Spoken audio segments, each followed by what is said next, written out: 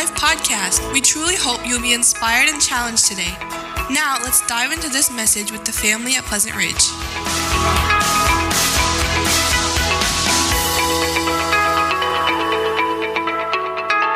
If you're just joining with us, we're going to be wrapping up the book of Philippians here this morning.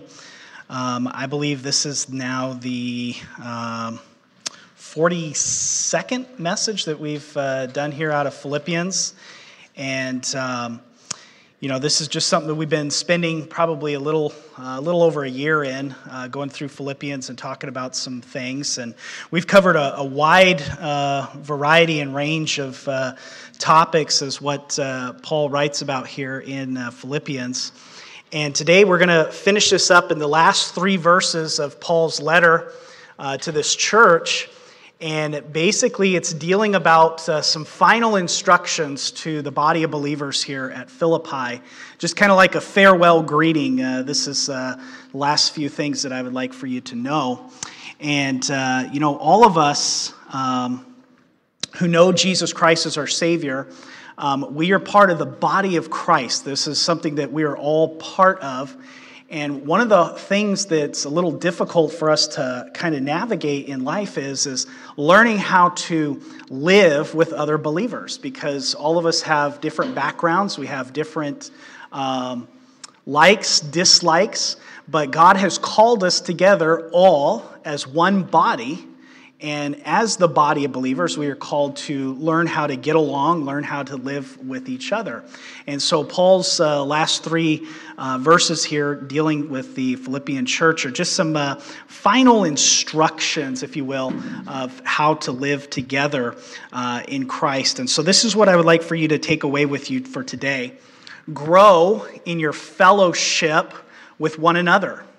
Grow in your fellowship with one another. It's interesting to note that in the early church, especially when you read Acts chapter 2, verse 42, it talks about the fellowship of the believers, but it begins with the apostles' teaching. It says that they continued in the apostles' teaching, and then it talks about how that they then had fellowship with one another, then the breaking of bread, and then prayers. And so this is all part of the life of the church, of the local church. And remember, the church is not these 4 walls, glass, lights, carpet. That's not the church. This is just a building. The church is you. It's a living organism. It's alive. And God is the one that gave His Son, Jesus Christ, for the church. He died for the church. He sacrificed Himself for the church. And we are that living representation of the church because we've come to know Christ as our Savior. And so God's Word tells us that we need to be growing in our fellowship one with another, growing together in our fellowship. So let's take a look here at our text here and see what Paul has to say about these things. So here's the last 3 verses. He says, "Greet every saint in Christ Jesus. The brothers who are with me greet you. All the saints greet you, especially those of Caesar's household. The grace of the Lord Jesus Christ be with your spirit." And so I want to give you a few things about some final instructions that Paul really highlights here in these last 3 verses here. So number 1, the church includes every saint. The church includes every saint. Notice what he says here. Greet every saint. I really like the way Paul states this. Not a general say hi to everybody, tell everybody hello for me, right? He says greet every saint. Not a greet all the saints, but every saint. We need to remember that the church is not made up of only a few important families or a few important individuals, like, oh, we really going to spend time with this individual because they got influence. No. The church is made up of every saint, and every saint is important. If you can remember back in the beginning of Philippians chapter number 1, Paul actually, when he greets them, he says, Paul and Timothy, servants of Christ Jesus, to all the saints in Christ Jesus who are at Philippi. Then he makes mention of 2 specific offices here, he mentions overseers and deacons. He says, greeting all the saints, all the overseers, all the deacons. And he, as we go through even Scripture, he makes emphasis about certain individuals. He mentions Epaphroditus. He mentions Euodia and Syntyche, the two women that could not get along. But here at the end, he says, greet every saint. So every saint is important. This letter is to all and every saint. Each person counts. None are to be excluded. Saints are added to the church one by one. We don't build the church. It's not up to us to make some kind of programs to get people to come and for them to be like, oh yeah, I really want to be a part of that church. No. The Lord Jesus Christ said, I will build my church. The Lord is the one who is building his church. He is the one that is convicting people and showing them their need of himself. And he is the one that is drawing people unto himself. He is the one that has this revealing power that they realize that they need Christ and they turn to him. It's not up to us to sit there and try to convince people. The Lord is the one who is building his church. And so God himself is bringing people into the church. And so every saint is important.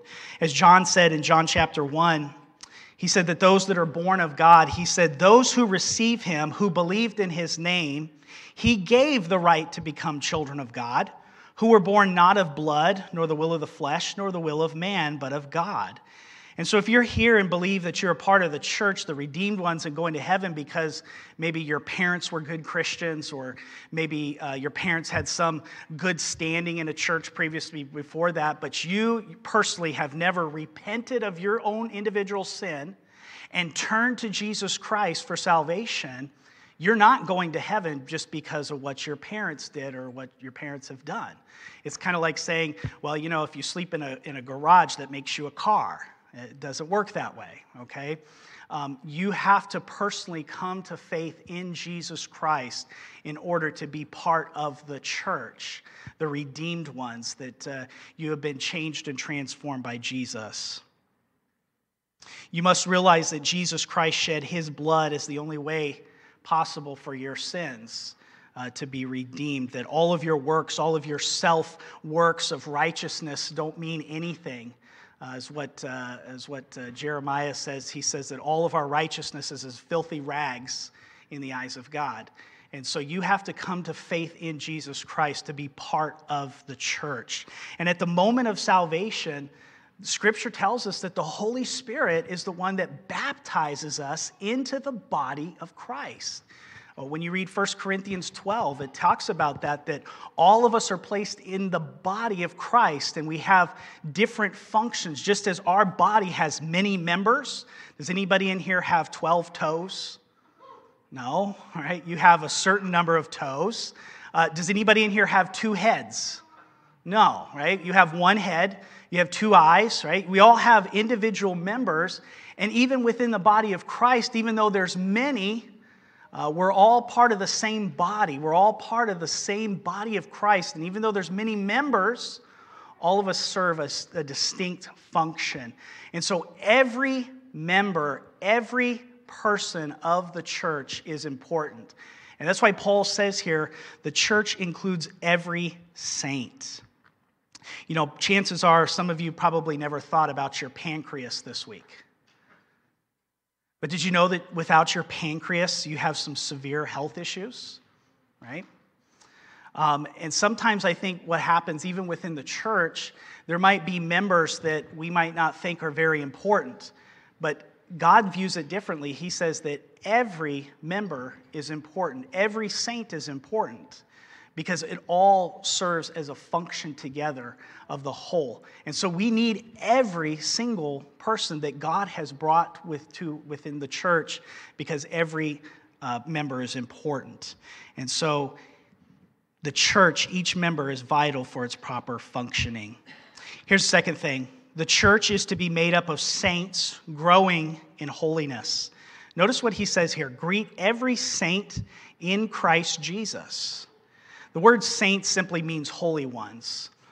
Sadly, there's a lot of wrong teaching, especially within the Catholic Church, that elevates people to sainthood. And these saints can even help you with all kinds of things, from anxiety to even selling your house. So, you rely upon these saints to actually help you do all these things. But the Bible's very clear that if you have come to know faith in Jesus Christ, you are a saint. That's what God's word calls us, and it says that we are saints. And so the church is to be made up of these saints, and we are to be growing in holiness. You see, Paul addressed the immature Christians there at Corinth in 1 Corinthians 1:2, and he says, "To the church of God that is in Corinth, to those sanctified in Christ Jesus, called to be saints." And when you think about the church at Corinth, how many problems that they had and how much things that they did, and allowing homosexuality to be prevalent in the church, and even allowing people to doing all kinds of things that were not right, God still called them saints. He says, you're called to be saints. And as believers in Christ, if that's what God has called us, then we need to act like it. Be what you are. Actually live out what God has already called you and said of you. So if you are a saint, if God has declared that you're a saint, if you've come to faith in Jesus Christ, then you are to be growing in holiness. What does that mean? That means that you're constantly in a process of renouncing sin in your life and constantly renewing your mind in Jesus Christ and living differently than what you used to live. It's a continual process that all of us must continually go through.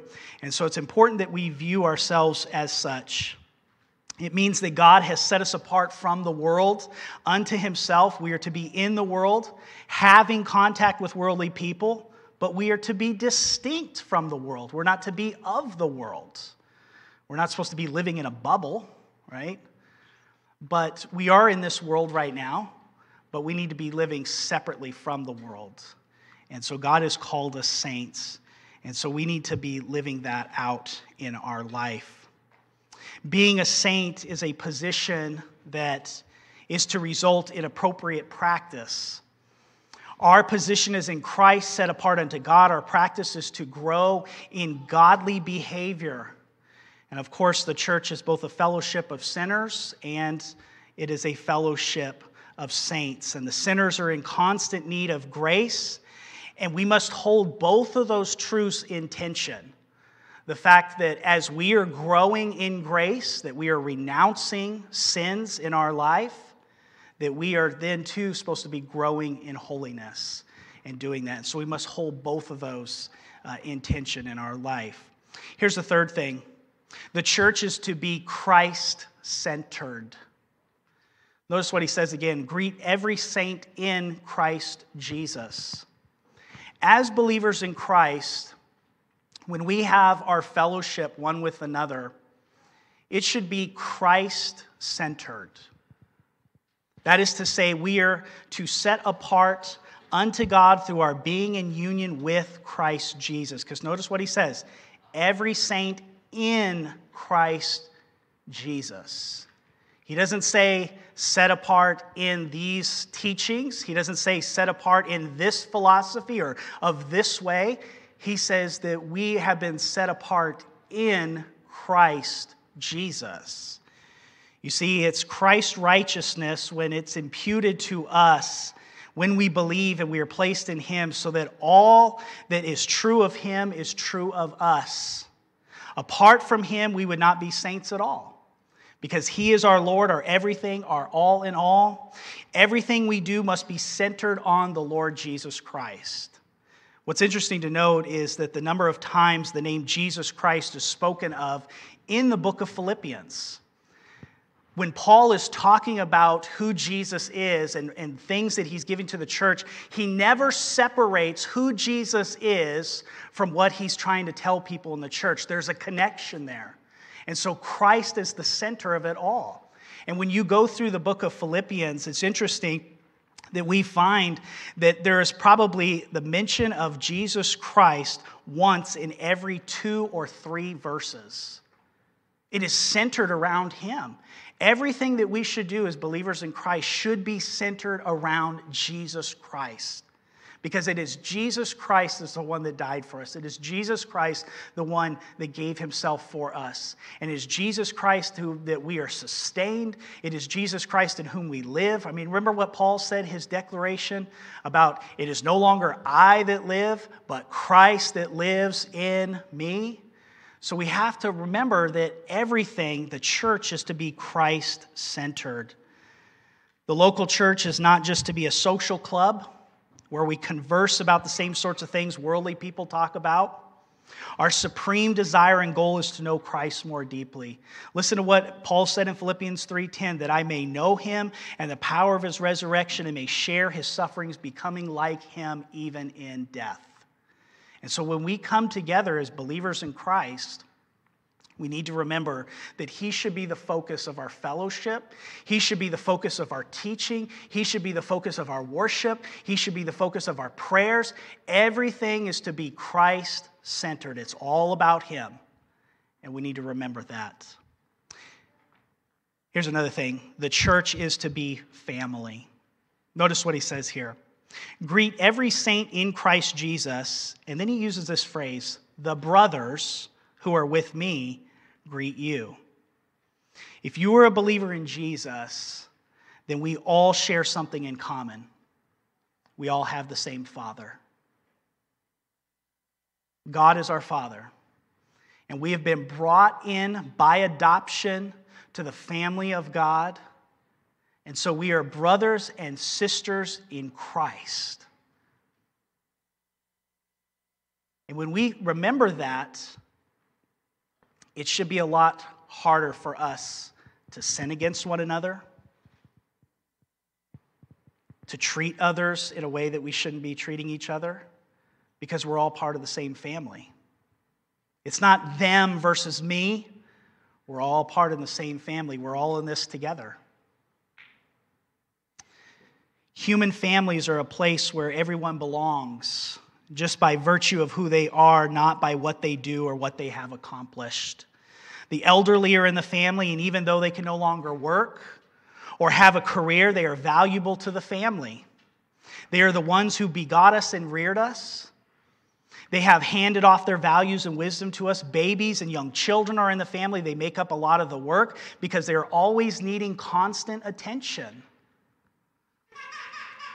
But they are the hope of the future. And so we marvel at what God does in everything. And so when God brings a church together, he's building his church. A church should be very diverse in the people that make it up. And so we shouldn't just have all young people or all old people.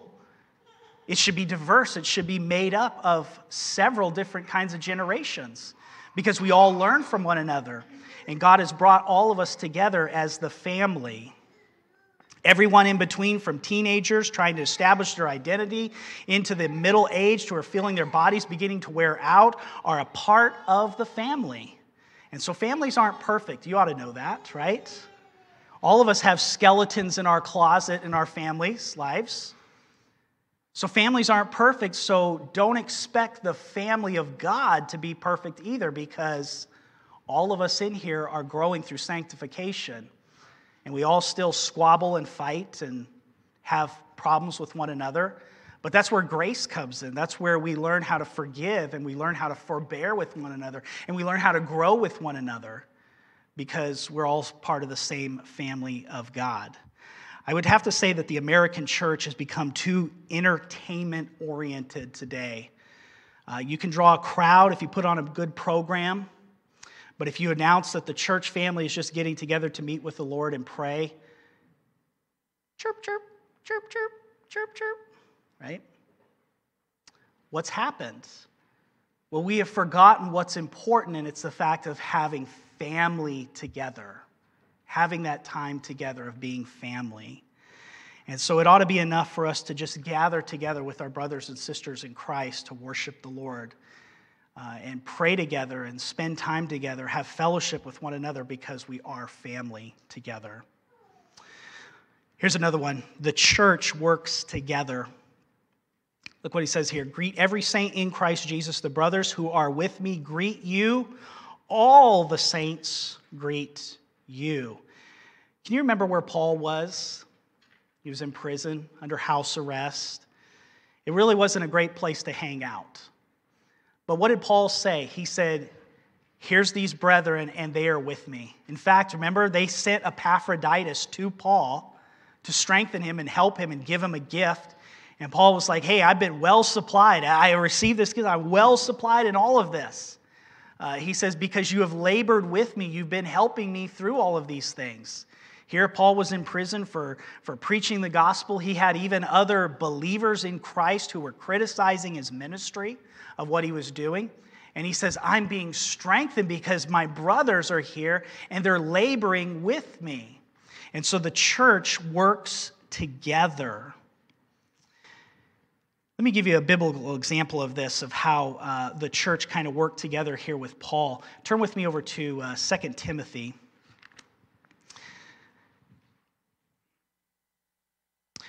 When Paul had these other believers come and help him, it really helped the church grow as a whole.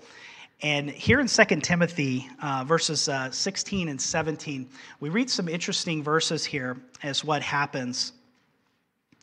So Paul here says in 2 Timothy 4, verse 16 and 17, he says, at my first defense, no one came to stand by me, but all deserted me. May it not be charged against them, but the Lord stood by me and strengthened me, so that through me the message might be fully proclaimed and all the Gentiles might hear it. So I was rescued from the lion's mouth. And so here Paul talks about that in this first time that he writes to him, he says, hey, look, nobody stood beside me. He says, nobody was there to help me. But the Lord stood with me, the Lord helped me. But then look again at 2 Timothy and look at verses 1, or chapter 1, verses 16 through 18. He says, may the Lord grant mercy to the household of Onesiphorus, for he often refreshed me and was not ashamed of my chains.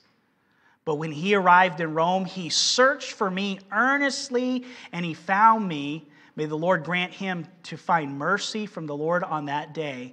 And you well know all the service that he rendered at Ephesus. The word Onesiphorus there, this man Onesiphorus, his name actually meant bringing profit or being useful. And so this man here, he was not ashamed of Paul being in prison, and he searched him out. He went into Rome looking for him. Yes, can I help you? Yeah, do you got a guy in there named Paul? No, he's not here. Okay. Hey, do you got a guy in there named Paul? He used to be here, but we transferred him to another prison. Okay. Do you know where at? No, I don't know. Okay. Hey, is Paul here? He searched him out, looking for him, to refresh him, to help him. And when we think about the church together as a whole, all of us need each other. All of us need to be refreshed. All of us need encouragement. All of us need to be edified and lifted up and exalted in the fact that we are building the church together. We are edifying one another, using our spiritual gifts to help one another. And so the church is supposed to be working together in all of that. And so the church works together. The point is that even though we may have differences in our lives, we need each other, and we are to bear one another's burdens. We are to stand with those who are hurting and give support, just as these brethren did with Paul.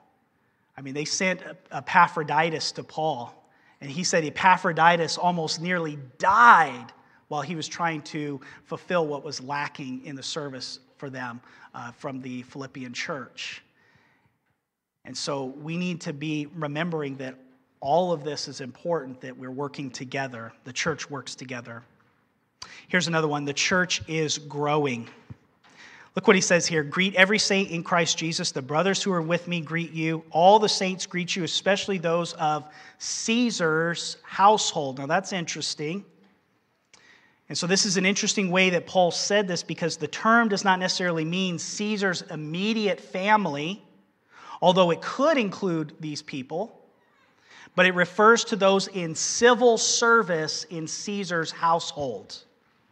Some of these could be in the list that Paul makes mention of in Romans chapter number 16, which Paul had written a few years earlier prior to this.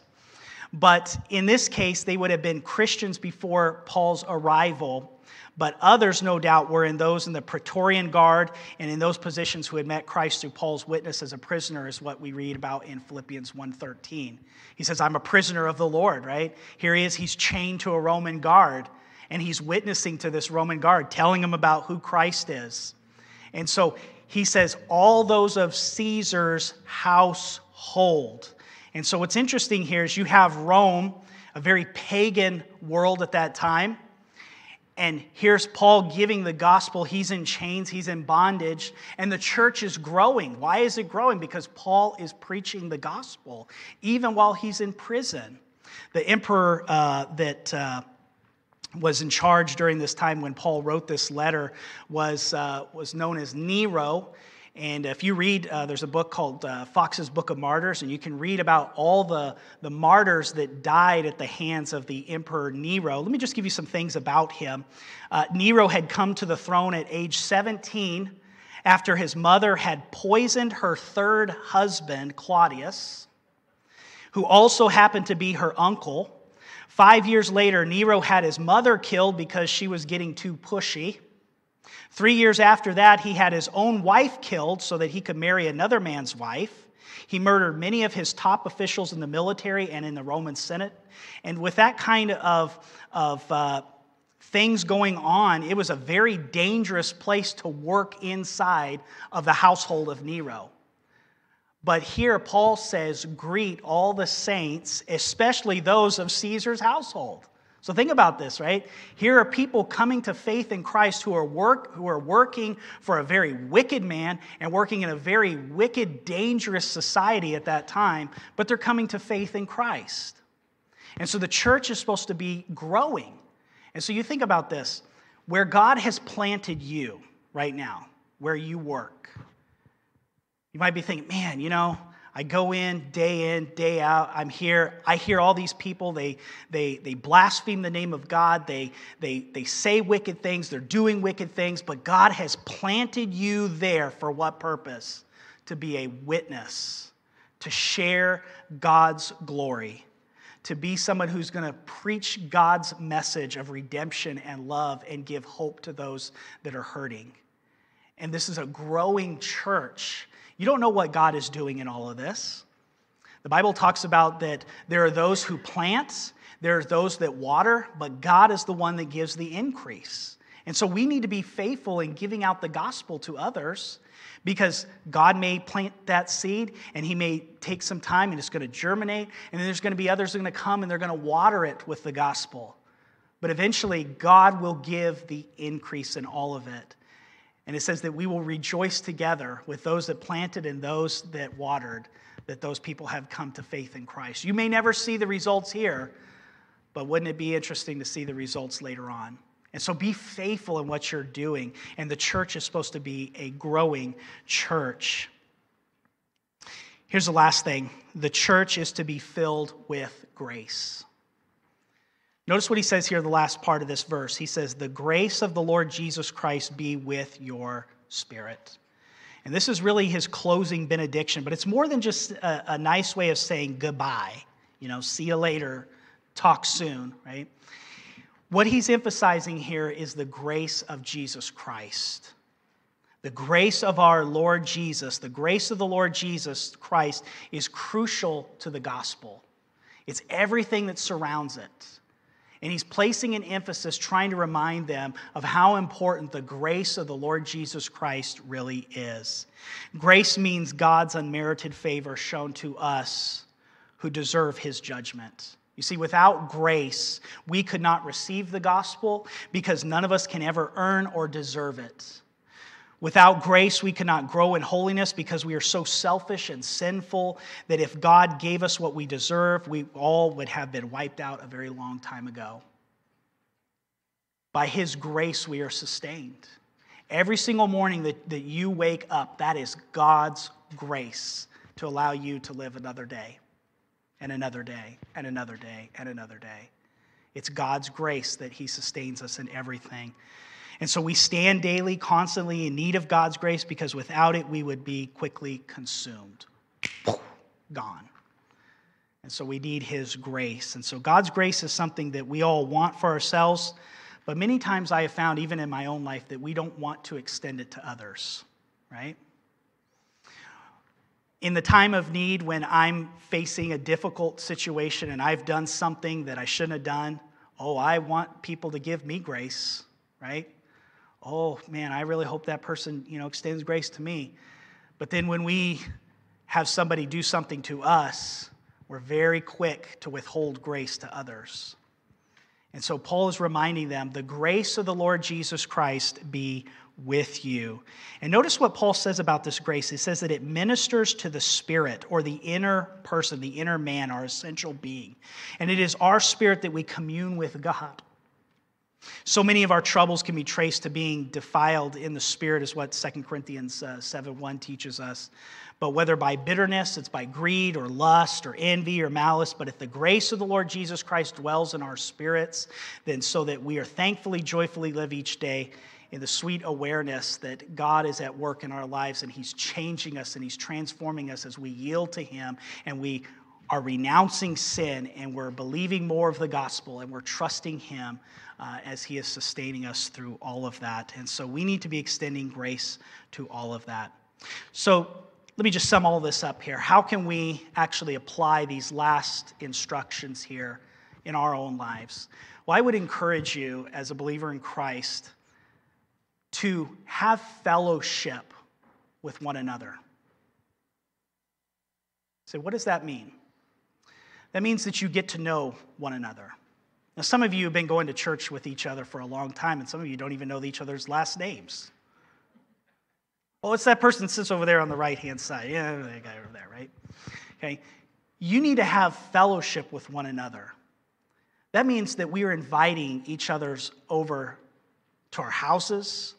That means that we're calling each other up, talking with them, praying with one another. You have to get to know one another if you're going to have fellowship with one another. You see, as we meet together on Sunday, this is great. But what about throughout the rest of the week? Get to know one another. Spend time having fellowship with one another.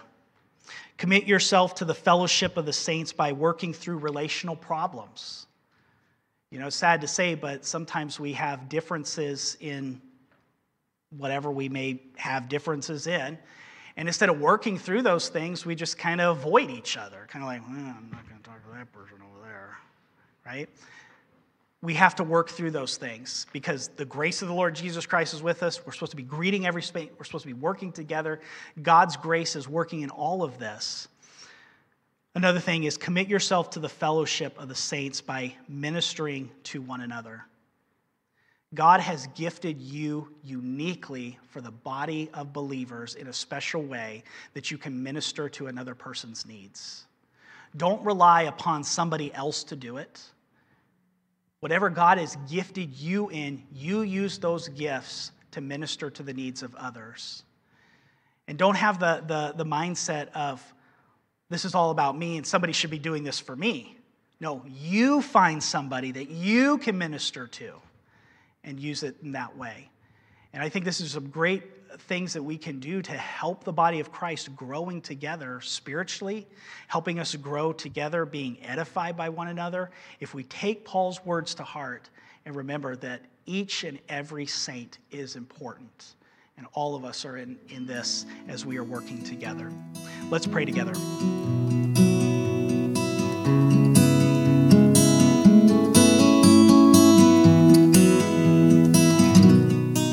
If you're interested in more information about our church or knowing the peace that Jesus gives, visit our website at lifeattheridge.church.